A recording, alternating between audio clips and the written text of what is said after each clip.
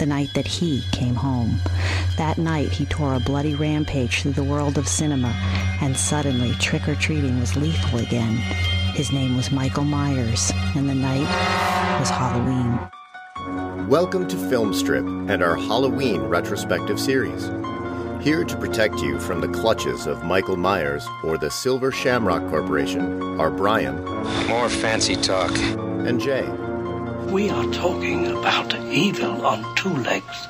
These podcasts will be spoiler-filled as we discuss the plots, characters, and themes of the Halloween films. It's time to find out. Welcome to Filmstrip. I'm Jay. And I'm Brian. This is our review of Halloween 4, The Return of Michael Myers, starring Donald Pleasence, Ellie Cornell, Danielle Harris, Bo Starr, and George P. Wilbur. Directed by Dwight H. Little, released in 1988 on a budget of $5 million, grossed over $17 million at the box office. So, 10 years later, and after the perceived misfire of Part 3, Mustafa Akkad and company decide we want to go back to Halloween, but we're not doing it without Michael Myers. And so my question to you is this to start with. They're going to go back to Halloween. Is it smart to go back to Michael Myers even after the way Part 2 had ended? If they're going to do it and they've had this much time between the third one and now, why not? Yeah, I guess so. It's like a franchise, right? What if Friday the 13th didn't have Jason? Yeah, true. It probably wouldn't work as well. So it makes sense to me that they brought back Myers and just decided to make it a franchise like that. And I think probably with the success of your Nightmares on Elm Street and your Friday the 13th, that's probably why they did it. That is exactly right. You had all of those films coming out. Hellraiser had been out. There's all these slasher films were cashing in on what Halloween had really started. And so, again, they were like, we can't just sit here on this. We've got to do it, and we got to do it with Myers. They went back to John Carpenter and said, hey, you want to do something? And he had this really weird idea about, like, well, let's just visit the town, and that the evil that had been in Michael will just visit itself upon several people, and we'll have a bunch of different killers. And they were all like, no, it's going to be Michael in the mask and the whole bit. We got to come up with that. And so, yeah. And the funny thing about the way it was done is they commissioned for the script to be done. They had several people working in a writer's room. There's 4 people credited with the story. I'm told it's really more like 8 people that sort of banded the story around, and then they hired one of those guys, Alan McElroy, to write it. And they said, by the way, you have to do it in 11 days because the writer's strike is coming up, and we've got to get this movie made. So he did this in less than 2 weeks, which is pretty amazing. I would say impressive, yes. Yeah, and whether the results are impressive or not, I guess we'll get into. But Brian, why don't you tell us about the return of Michael Myers? Michael Myers survived the explosion and fire in Halloween 2, but has been in a coma since that night.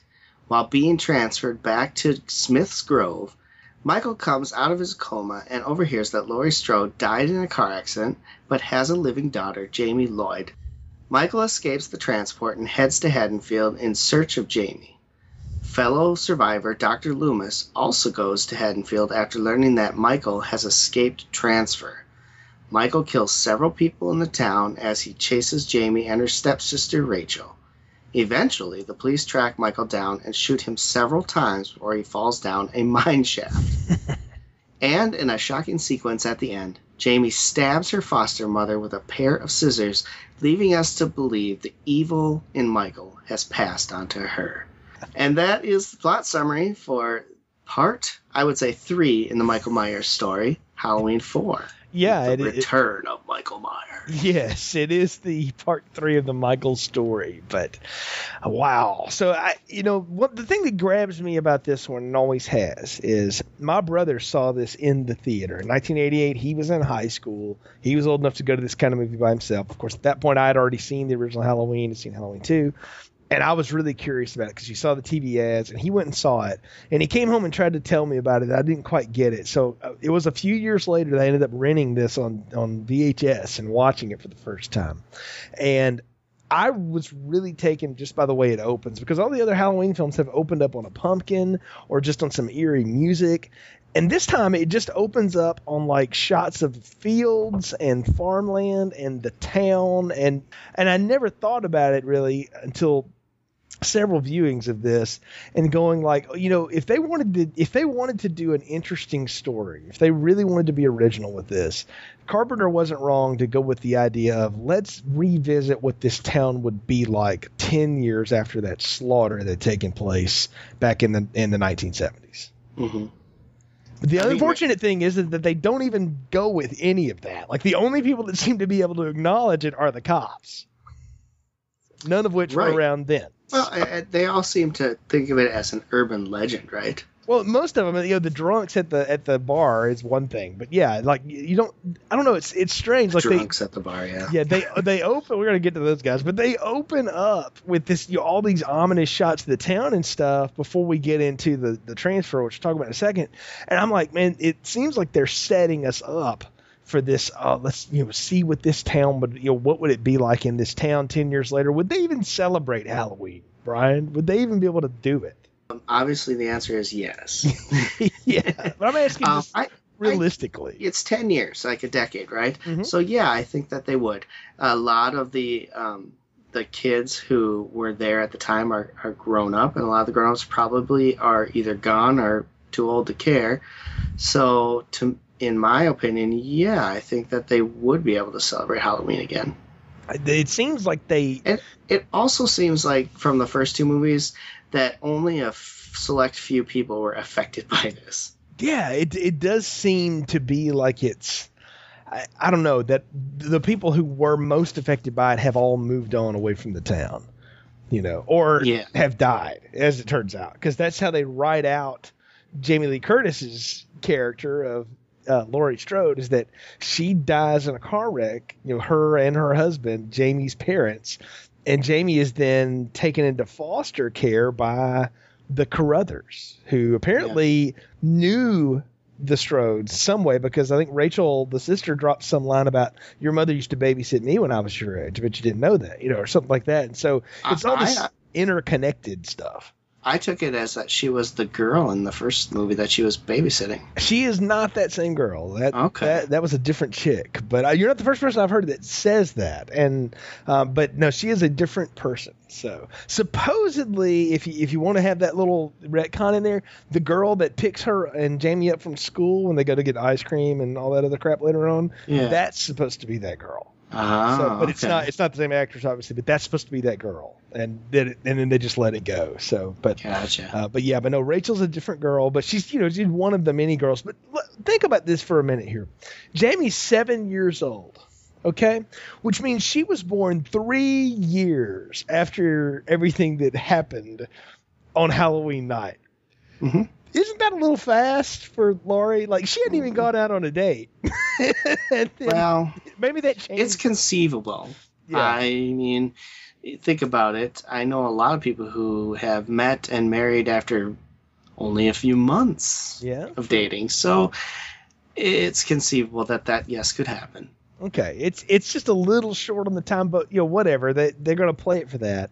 But we'll come back to them in a minute, because I really want to talk about the rest of the opening, and that is the rain-soaked drive and the people in the ambulance that are taking Michael from the federal institution where he's housed, basically, back to Smith's Grove for reasons that are never really explained. Even the lead administrator is just like, I just want him out of here. I want Loomis to die. That's what it came off. What an asshole boss. It's like, he says that whole bit. It's like, I'm hoping that now that he's gone, he'll retire or die. So, and the die came out more as like, and I would just prefer that he died. Yeah, what a dink. But this guy's an idiot, right? Obviously, it's been 10 years, and people don't understand the gravity of the person that they have in their facility. Right. I mean, that's the way it's going to come off, because Loomis seems to be the only one who actually understands why it would be a very bad idea to move him. Mm-hmm. You get the idea that nobody has ever believed Loomis, even after all the carnage. Correct. Like, they still didn't believe it. First things first, though. Michael survives that blast and that burning. Oh, wow. And, I mean, they show his hands, and they're kind of scarred up. His face is all bandaged up and stuff like that. But I will say this. For the amount of fire that was swelling around him, those hands are scarred, but they're not nearly what I would expect from a burned victim of that level. Well, it's 10 years later. They could have done plastic surgery or something. Why would you do plastic surgery on a federal inmate who is in a coma? I'm just saying. They could heal. Who knows? Yeah. I mean, if that's the worst of it, is the blisters on his hands, then, wow. Yeah, impressive. That's what I'm saying. Like, wow, it's pretty neat. But I do love how even they play him. They get that one woman that's checking his blood pressure while the other dude's signing the paperwork, and just that hand just kind of drops. Yeah, and it's just lifeless, and you don't know what he's there. And let me ask you if you read it this way: he's laying in the gurney, they're driving down the road, and the two doctors are having this conversation about who does he belong to. And he's like, well, the sister's dead because she died in a car wreck, but he's got a living niece. And then you see his hand just grip the thing like, son of a bitch. Right? And I'm like, is that what wakes him up, hearing that news? Absolutely, that's what wakes him up. It's like he's got a vendetta against all the women in his family. Yes. That's what he's going with. Yeah, I mean, his older sister he killed, and now he went after the younger sister. He almost killed her 3 or 4 times. And now the niece. And that's the story. That's what they decide to go with. And now we talked in the first and second Halloweens about how we thought that teenage sexual promiscuity was kind of the trigger for him, right? That's what we were thinking. It seemed like everyone, it. Right, even though the writer and director even though the writer and director claims not, but yeah, it's hard not to see that in this. That's what it felt like in the first 2 films. You're right. Now you've got this little girl that he's going after, and it's kind of like, oh, okay, that obviously is not a theme here. I guess now it's just more about family and whoever gets in the way. Right. Like that is a change in the dynamic, and it will set the next 3 chapters, this one included, on a path that I would say is very different than what the first 2 chapters were, because it is no longer a girl in, exploring her sexuality or on the verge of it or any of that stuff that he is after. It is just, familiar relations that he seems to be obsessed with. And, again, anybody that gets in his way, because that's always been a case. Anybody that gets in Michael's way gets slashed, strangled, electrocuted, whatever. Right. Drowned in a hot tub, you name it. So, but all sorts of good fun stuff. Yeah, all sorts of things. But yeah, but I don't know. I will say this though. I love how that doctor never gets to finish his sentence about, I just don't understand it. And he gets his head smashed in with the thumb through the forehead. It's a really gory effect. And then they don't show us anything else. And I will say this now, like, horror movies today would show us that whole crash. We'd see every splitting minute of it. But I love how later that's just, they roll up on like I'm sure it was budget reasons, but it's a good story reason too. Well, it's the way to do it too. You don't really need to see the gore to know what's happening, right? Right. You just roll up on that bus and it's just covered in blood. That tells you everything you need to know. Yeah, and I kind of like that they didn't show us everything, that they left it to your imagination as to what he did next, right? Right. And it makes it a little more scary to me. It does. It does add a little bit of scare to it. What takes the scare away from it is that Michael goes on this bender to like get his uniform back. Like he goes to a garage, he kills another mechanic, he gets the jumpsuit. Later he'll go to a Walgreens or whatever and get the same mask. By the way, talk about a town getting over it. They're still selling the damn mask. They are. It's a novelty item now, right? It's like, what's more scary than Michael Myers? I guess there's still people out there wanting to be the faceless garage man at Halloween like Bennett Tramer was. You'd think at least the Tramer family would have, put a kibosh on that. But there's a lot of time spent on Michael gearing up with his stuff. And I never really took him as those specific items were important to him. I do think we've established the fact that he wears the masks when he kills and all that stuff. That's part of his dissociative disorder. But I don't think it mattered what mask it was. It just happened to be what he came across, right? Like it seems to be more, I don't know, like I would have been okay if it had been different masks. I don't think you could have sold anyone on that. I think it has to be the same mask because that defines the character, right? Right. But the look. And if he would have gone in there and grabbed a werewolf mask, it just wouldn't have worked. It would have been a very different way to take it. It would have been a bolder way to do it. I'll say that. Yeah. So I like that they kept the mask. I mean, it definitely looks a little better than it did in the first two films. You think so? See, I think this mask looks horrible. Oh, really? See, no, I think it looks more defined and better defined. So okay. There are a lot of different masks that he will wear. We can talk about the masks as we go through each of these films. You happen to like this one. I think this one doesn't look as good. It looks, I don't know, the face is bigger, but anyway, that's nitpicking. The actor, the stuntman playing him is a lot of a bigger dude, too, that we've had. He's actually probably the biggest one until Tyler Mane comes along. George Wilbur's kind of a big guy. But I don't know. I'm intrigued at least because I'm wanting to know what his psychosis is. What is he trying to do, right? And we've already talked about Loomis coming in. What did you make of Donald Pleasence showing back up in this thing? I mean, he looks pretty bad. I like that Dr. Loomis is back because it ties the movie again back to the original thing. He's the guy who's chasing this guy down, and I think it's good that they have him. Like, he does look bad.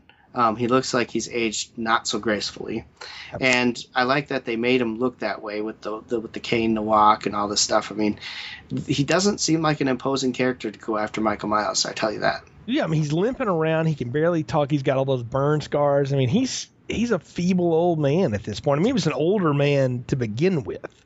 Now he's barely hanging on. But I think you've hit on it. It's hard to have Dracula without Van Helsing. It's just hard to have that story because who else is going to face off, right? I agree. It is, and I think that Van Helsing's a great analogy for this. Without Loomis chasing after him, and now obviously without Laurie Strode, she's dead. Mm-hmm. You have to have something to tie him together, and Loomis is a perfect character because he is the guy who has been the one to stop him in the other two films. So it's only fitting that he's back in this one to try and stop him again. And that is how Donald Pleasence plays it. And he has said that and had said that for years, that he felt like this was the Van Helsing of the series. And so he played that hero way, that he was on a quest no matter what happened. So I did get a big chuckle out of the way that the whole gas station goes up in flames and that takes out the phone lines in the town. I'm like, well, that is, Michael is like knocking out 4 or 5 birds in one stop here. I mean, you talk about one-stop shopping.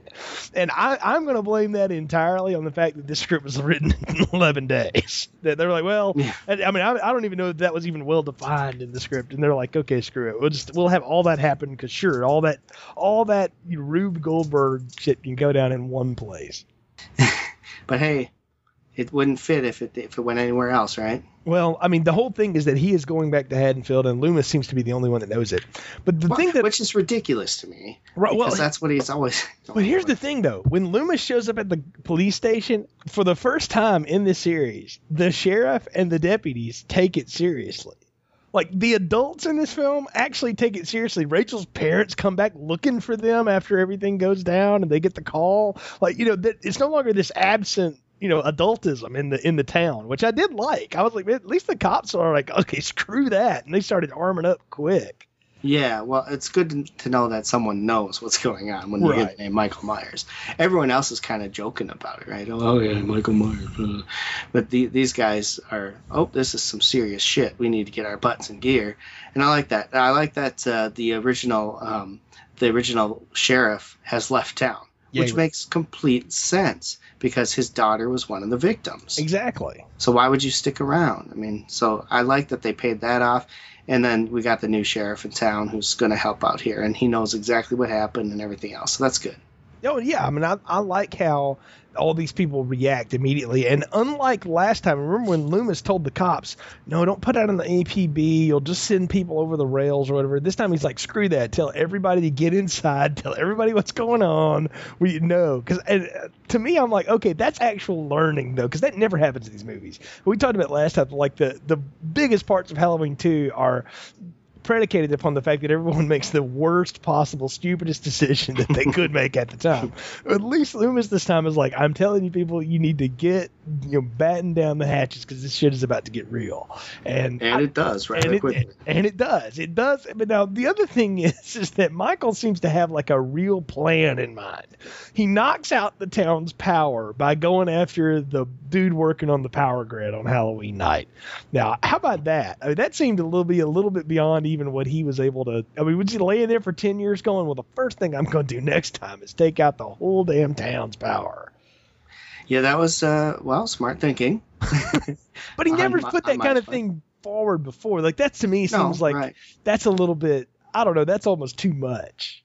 Like, well, and the way it happens is almost too much, right? I mean, I'm not sure if you threw someone into that would necessarily go down in real world, but yeah, what a visual. Well, it was a great visual of Bucky. You know, you start that Halloween crap with me, and then you know he's gone. It's funny that he plays it that way, but you know, of course, the whole town gets blacked out at that point. Yeah. And what we don't know is that Rachel and Jamie are out, you know, trick or treating. She's had to take her sister trick or treating, so she blew off her date with her would-be boyfriend, right? Only to catch him screwing around with the sheriff's daughter who doesn't wear pants in October. Brad, you grew up in the Midwest. In October, it's not pantsless weather, right? Well, it depends. It can be. It has been in the past, but most years, at least here in Minnesota, it's kind of chilly. Last year, I think it was nice in the 50s or 60s. For you in Alabama, that would not be pants weather. For us in Minnesota, very, very much pantsless weather. Halloween usually down here is still pretty balmy. Like it could still be in the upper 70s, 80s, depending on what's going on. So like that girl around here, yes, I could believe it. But well, and up here for us, 50s and 60s, that's t-shirt and shorts. Well, yeah. See, I guess it's just the different place. But the whole bit is that she is, you know, supposed to be this sex kitten, right? And when she lays that whole speech on Rachel later on, she's like, you know, you better wise up to what men want, which is basically you better be a whore or you're never going to get a man. And I'm like, well, that's not very progressive there. That's sheriff's daughter. So. Well, when you think about it, the sheriff's kids are usually the bad ones. I thought it was the preacher's kids, but I guess that too. Yes, it was only if he was like also the part-time minister or something. But at any rate, so, but no, I love how they don't know what's going on. Like Rachel and Jamie again don't know what's happening. They've just seen that go down, and then they get separated for a minute, and then she finds him. But along the way, Michael is stalking them.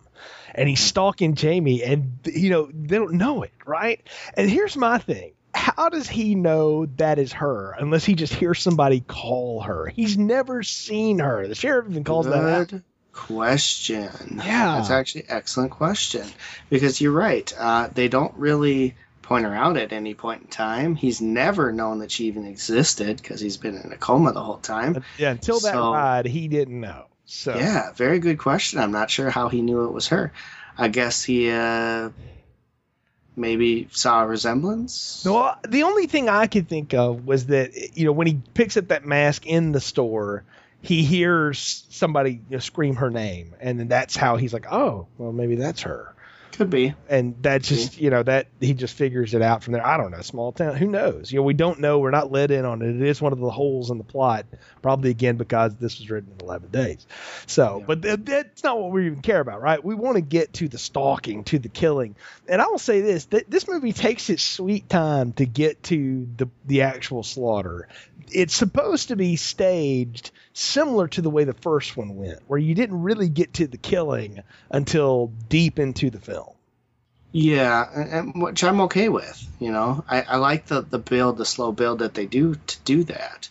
So for me, to have to wait, I mean, not necessarily true either, because we did get killing in the car in the first act. Right, but just like the first movie, you had the kill right at the beginning and then nothing for a little while. For a while, and I think that's a trademark, maybe, hopefully, of this franchise that they do it like that, because it really builds suspense. I mean, to sit there and watch him stalk his prey, I think is kind of suspenseful. Well, it is the way Myers operates. Like Jason will just grab you and just tear your head off. Freddy screws with you in your dreams. You know, Michael Myers seems to be the stalker of the three of them. That's his MO, right? And so, I don't know, I like that about him. I like the fact that that's what he does and that he does take his time. And I love the whole bit about they go get the girls back to their house and then they're like, okay, your parents aren't here. Let's go over to my house and hold up. And the deputy gets in his car and here's what's going on. And Michael's laying in the back seat of the car again. And I'm like, that's Michael Myers. That's what he does, is he sneaks around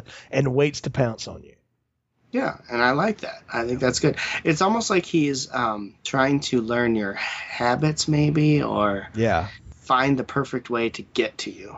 Well, it is. It's the stalker mentality. And I think that's what makes him, if he's going to be frightening, that would make him frightening.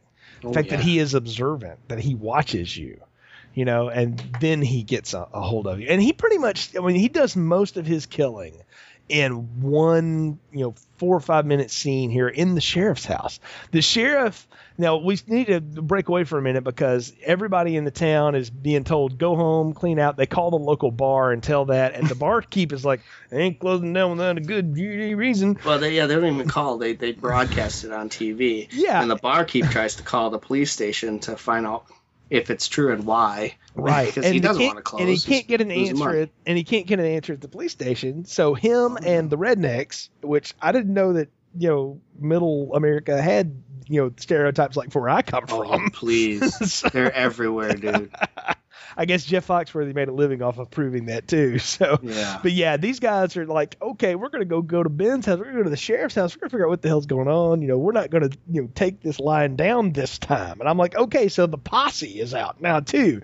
That's different than last time because it seemed like the adults were nowhere to be found. They were all at a swinger party or something. They're all getting hammered together somewhere. So. And they are again, by the way. Yeah, well, a lot of them are, but not all of them. So, because in that back and forth, they're out there running around, and they think they see Myers running around in the bushes, and they shoot and kill a local. You son of a bitch! You said that was Myers. That's Ted Hollister. Oh my god! I mean, unreal. And the best part is when they tell about it. Oh, okay, no big deal. Yeah, exactly. Yeah, it's like, only Ted. Yeah, it's only Ted. He's an asshole.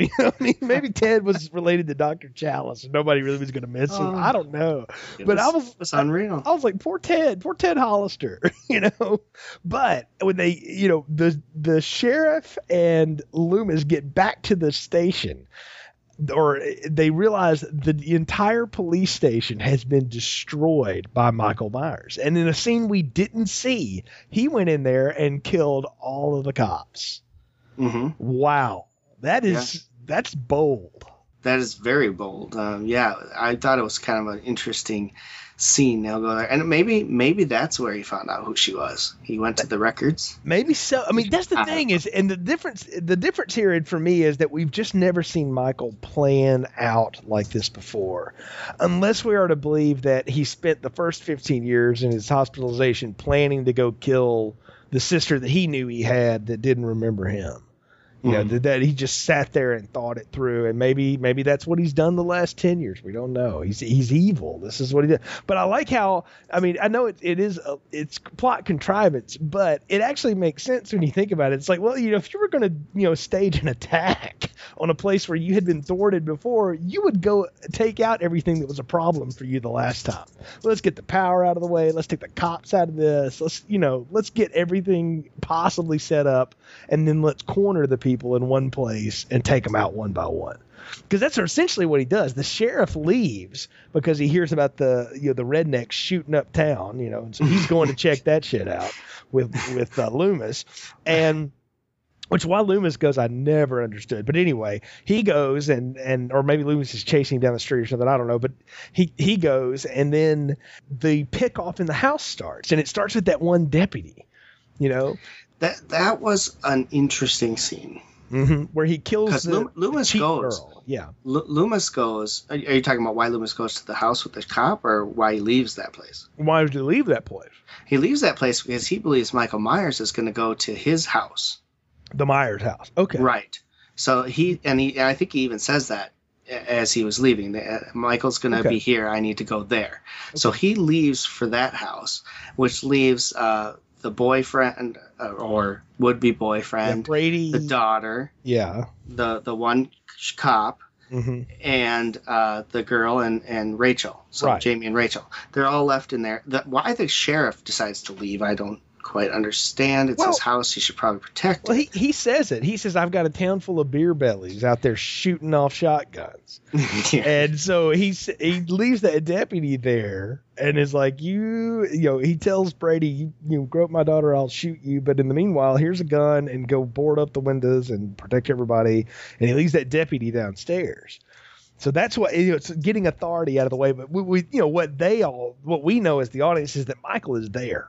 somewhere. He's followed over in that police car with the guy. Yeah. So he has come in there, and the blonde girl, the sheriff's daughter, goes to bring him some hot tea or whatever. And she's lighting a candle, thinking she's talking to him sitting in that rocking chair, because we've seen him sitting in the rocking chair with the shotgun. Yep. And then when she lights the light, he's like crumpled up over in the corner, like Michael eyes wide open. Yeah, it's folded him in half. And then he repeats the kill of Bob from the first film, but instead of a knife, he takes that over under double barrel and pins her to the wall with it. Ouch. Yeah. Yeah. Yep. Nope. She gets the hanging from the wall a kill in this one, and then after that, is it the boyfriend who comes down or Rachel who comes down and finds her? I think it's Rachel. Yeah, right? Rachel comes down and hears all that commotion and sees that go down. Sees that happening because Kelly's hung up on the wall by Michael, and Michael, is looking at her and turns around to go after everybody else because he hears them screaming. Now he's like, okay, now I know where you are, and he goes after him. But I want to talk about the Meeker kid's death for a minute because it's a change in things. Because Michael's. That's weird that he killed somebody that the audience is predisposed to not like at that point. Like, I know the skeezy nurse and EMT last time weren't the most lovable characters on earth, but this is different. Like, this is what Jason had turned to doing, was killing all the people that you hated from your high school. So that's what made it fun. I just thought that was different this time.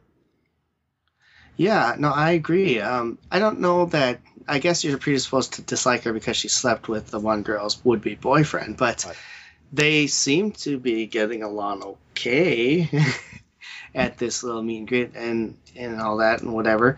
But yeah, I just took it as he's going to kill everyone in the house. I guess I don't see a problem with it. It's all about the pick-off, right? Because the next thing is he goes after Brady, who can't shoot with the damn with that gun, and he gets a hold of him. And I love Brady's death. So he picks him up and just crushes his face, and the way that's shot with the light and the guy's thumb going into the dude's face and stuff, it looks much more gruesome than it really is. And I don't know, it's a good moment of sound editing meeting a good shot in a film, and this film doesn't have as good a camera work as the other ones have had. I'll say that right now. It misses Dean Cundy's touch, but this is probably the best shot in the whole film. It looks pretty cool when he's taking him out. Yeah, the kills in this are actually done pretty well to the point where it looks decent on the film. I liked how they've done this. I liked the chase through the house trying to escape him too. Yeah, I thought they did a good job with that, and I kept wondering how the hell they're going to do this. And to actually have it end up where they're on the roof, which appears to be made out of ceramic or metal shingles. Yeah, and about 1 foot off the ground. So it does not. Well, yeah, yeah, and it is slippery and all this stuff. But he has no problem climbing it, as you see. Yeah, no, I do. She's having a hard time, but he doesn't. I do like the chase, though, when he's after Rachel and Jamie and he's swinging that butcher knife at him. And especially the part where Rachel's hanging onto the gutters and he's basically trying to cut her hands off and she just falls. Yeah. And I'm like, man, I thought at that point, is she dead? Because that's what it seemed like, didn't it? Yeah, because, and they played it like she was. Yeah, because the 7-year-old can't wake her up and then Michael just appears around the corner and starts coming after her. I don't know. I thought that was pretty, again, a dark turn.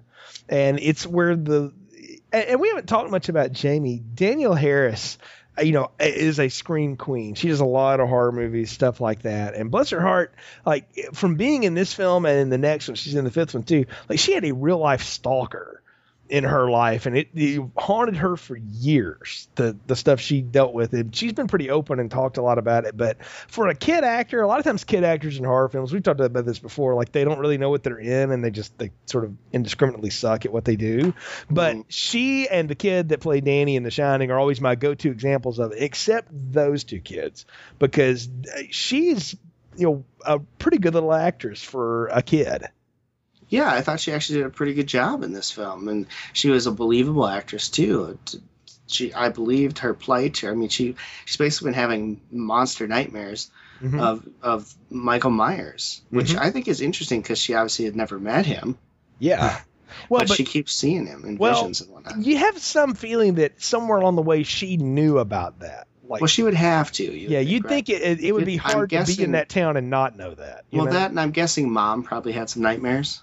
Yeah, I would bet that's a good stake. I know people bang on that all the time, and I'm like, no, I think she would know. I'm like, even a kid, like, you would just say, well, my brother was a bad guy, and he tried to hurt us once. At least that much, that she would know that much. But again, if this was a 4-hour movie or a television series, you could explain all that shit. But we're trying to do all this in 90 minutes or less than 90 minutes, 10 years after the fact. So there's some shorthand to be expected here. I think horror fans get their panties in a wad about stuff sometimes that are unnecessary. Like, if you just go with it, it actually works pretty good because the performance is good. That's what I'm saying. Danielle Harris sells me on this. Yeah, and you have to remember, too, that she's getting this stuffed in her face from school people as well. Oh, yeah. Right? Jamie's uncle's the boogeyman and all that stuff. Yeah. Right. So I'm guessing she's had some research or something to know what this man's all about. So that's probably why she would know it or whatever else. But I liked her character. I thought she did a good job acting, and I had no problems with her at all. I think she did a darn good job. Yeah, I thought she was great. And she bumps into Loomis out there, and they go to the school. An interesting place to go. Yeah, but I think he's trying to think of a big open place where maybe they can hide well or something, and probably somewhere he could set off a fire alarm too, maybe get some attention. I don't know what his plan about the school is, but that's the one part I didn't understand was why go to the school. I am told that there is a scene written where they're hiding and Michael is flipping over desks to get to them. That was written. It was supposed to be fantastic, and they just didn't have time to shoot it. And that's the whole reason the thing existed. Now, not to have it in there, it does seem weird. So, because they kind of get around him and get away from him there, and that's when the hillbillies show up and the sheriff shows up and all this, other people show up, and they take the girls and get out of town while the cavalry starts coming in. Yeah. Because we don't know where Michael is at this point. He's he and Loomis have faced off a little bit. They going back and forth in that school, and now the girls are on the truck heading out of town. Right. And now we get to the part of the film that I feel is probably the most compromised bit, the big climax. Because we're to believe that somewhere either along the way, he jumps on the truck and nobody notices it, then climbs up Indiana Jones style from the bottom. Or he's been on there the whole time holding the knife, and he gets on the back of it to take out 4 guys without anybody noticing what's happening. That's the part that got me too. I mean, you would think that at least the driver would see some, or even feel or hear the commotion in the back of his truck. Yeah. But nothing. And I don't know what we're supposed to believe. Was he on the undercarriage holding on under there? Did he have a sense they were leaving without him? I didn't quite catch that either. I mean, it's like as if he waited for the fog to come over them and then he emerges. It's very I would have been even better with it had he just, and they didn't ever explain it, but had he just jumped off of a damn tree off the side of the road and landed on the truck and taken 4 or 5 of them out. I don't think so. That wouldn't have made no sense. He has to have gotten there somehow, because he's not going to be like, oh, they're going to escape out of town this route. I'm going to be waiting for him. Ha ha ha. Yeah. So having him attached to the undercarriage or something makes more sense to me than that. And he doesn't sneak out until after they've already misdirected the state patrol or police to the town.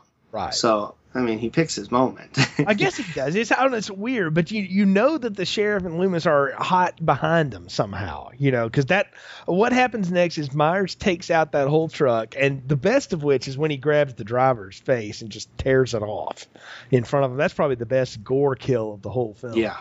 And Rachel has to get over there and, hey, if you can't find it, grind it, honey. And trying to sling him all over the road while he's trying to grab at her. And I love how, to finally just scare the shit out of her, he just slams his face into the windshield. She's like, damn it. No problem here. Yeah. But the worst of this is she hits the brakes and throws him off of it, which isn't so bad. But the fact that he stands up and stands there while she finds the gear to run him over. Like, that needed to be a little more bang bang. Because I'm like, that looked so bad, the scarecrow she hit. Well, either that or he just felt like, no big deal if she runs me over, I'll be fine. Right. Because clearly he wasn't. He was down. Right. He was done. And little Jamie walks over there while the cops, of course, show up in tow, and picks up his hand and he grips that knife, and I'm like, there's no way they're going to stab this little girl, right? And I said, well, I don't know, maybe this series can be weird. They killed a bunch of kids the last movie in Halloween 3, so it's not above it. But then it's like the Old West or something. Michael Myers at this point, by my count, has been shot about 11, 12 times. Twice also in the face, which they've never bothered to explain how that works again. In the eyeballs. In the eyes, yeah, right. But then they litter him with shotgun blasts. I mean, tons of them, and blow him down a conveniently placed mine shaft. Hey, it's got to be somewhere, right? It just seemed, all that seemed to be, again, the product of a script that got done so quick that they're just, and then. That was right. It. For sure. It is a very weird end. She picked the right stop to hit the brakes, I guess. Right? I guess so. But the real ending is they're back at the house with the parents. The parents are comforting him. Loomis seems to be like, yes, Michael Myers is gone. He's in hell. All this stuff. And then we get a replay of the original Halloween. Little Jamie puts on her clown mask, grabs the scissors, and stabs her foster mother, presumably to death. And then comes down that stairwell holding those things up, bloody, all this. And Loomis almost shoots her. The sheriff has to get his gun out of his hand. And the look on everybody's face and stuff, I was like, man, that's a ballsy ending right there. You talk about that last one ended on a real downer, and it was like, can we do that? I was like, this is a gutsy ending. Like, the evil has transferred to her now. That was an interesting way to do the return of Michael Myers.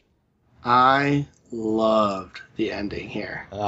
I did. I loved how they played it up and the reaction that it got from Loomis. He's scared out of his gourd. Cannot believe what just happened. He just got rid of his long-standing nightmare of the last 10 years, only to have it now reborn in this little girl. I thought it was an awesome twist. Yeah, it's like, not again. No, not again. And there it is, right there in front of him. It's a great twist, and they're playing the theme song, and then boom, we go to credits, and it leaves us hanging. And I'm like, these Halloween films, the better ones almost always leave you hanging. The second one was mostly satisfying. I think we both gave it kind of a pass, but the first one's ending is what really the ending is what grabs you. And you never know what happens to them. Yeah, and even the third one, like, we don't really know what happens at the end of that weird story, and then this one. Oh, crap, is it going to be her now? That's messed up. And, this is a film predicated on the idea of the killer kid that becomes an adult and is a killer adult still. Yep. What if now we got another killer kid? Exactly. So, I don't know. For 88 minutes, it's a bit of a ride for sure. So, Brian, we're at the point of the podcast where it's time to give final thoughts, recommendations, and popcorn ratings. So, what are yours for Halloween 4, The Return of Michael Myers? It was refreshing to have Michael Myers back after what we saw in 3 without him there. I actually thought this was a good story. I'm kind of sad that they decided to kill off Laurie Strode. I didn't quite catch that the first time as I watched this, but I'm very sad that they did that. However, as we'll see later, she may make a return.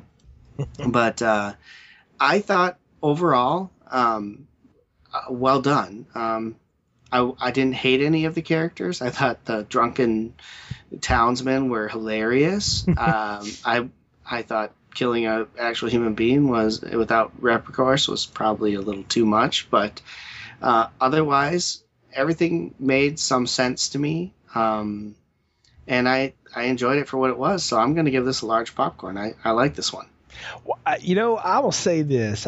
I have fond memories of this film from when I saw it when I was much younger, and I've always gone to it and watched it. It's a very different film than the others in the series. But in the same way, it also does a lot of the things that the first one does. The problem for me is that it just doesn't look as good. And I know I'm being nitpicky here for a second, but I think my knowledge of knowing how fast the script had to come together and all that stuff makes me a little more willing to go with it, because in the end of this is an entertaining story. It doesn't take a lot of time. It's pretty short. And it gets right to the point. It gets to what we want. And I really like the Jamie Lloyd character. I thought Daniel Harris was a great kid actor. I think Loomis is crazy, but he's perfect in that because that's what he's supposed to be. And I even liked the fact that the townsfolk were a little more in on all this now. It seemed to be a little more down with what needed to be done to take care of Myers. And I'll be honest with you, the ending, the very end of it with Jamie really sells me on this film more than just about anything else in it. So I'm going to go large popcorn on it as well. I don't think it's as good as the second one, but I still think it's pretty good. And for a slasher film that came out in that era of slasher films, I can go with this one more often than not. So I've always liked this, and I'm glad you liked it too. So I'm going to go large popcorn as well on this one. And you know, we're in the midst of it now, man. We got a lot more Michael Myers to come, and it's so fun for me to hear you talk about it. And you have no idea what's coming because you watch these two at a time and then go and see it. And the fact that your wife has seen all of them and she hasn't spoiled you on them, it's even more fun. Yeah, absolutely.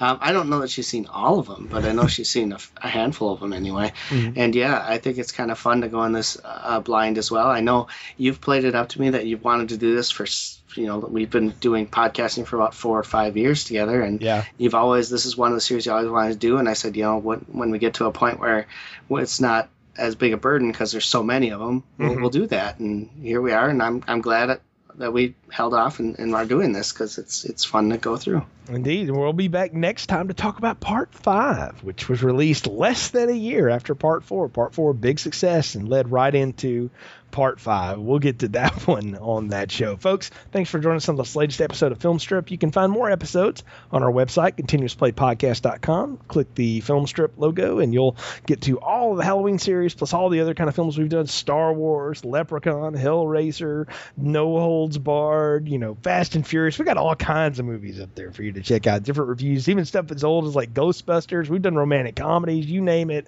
We even covered a documentary once, about the guy that invented the Jelly Belly. So, you all kinds of stuff for you there to enjoy with various hosts. You can also find links to the Fabish Factor, the General Film Podcast, and television discussion podcast hosted by Kurt Fabish, and he has Nick and me and different people on that show from time to time to talk about top films in different years, shows like Game of Thrones, stuff like that.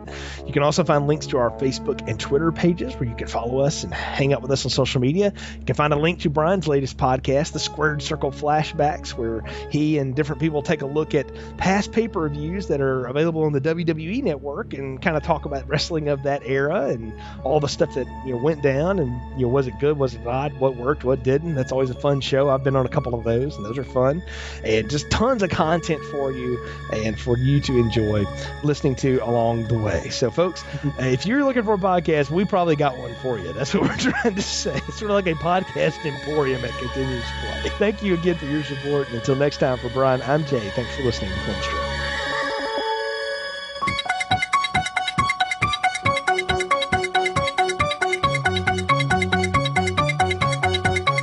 Thank you for listening to our Halloween retrospective series. What's the boogeyman? As a matter of fact, it was.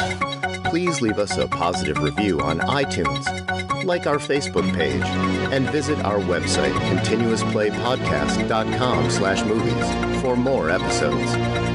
All content used or discussed in these podcast episodes is the property of its respective owners and is used under the Fair Use Act, Section 504, C2, Title 17.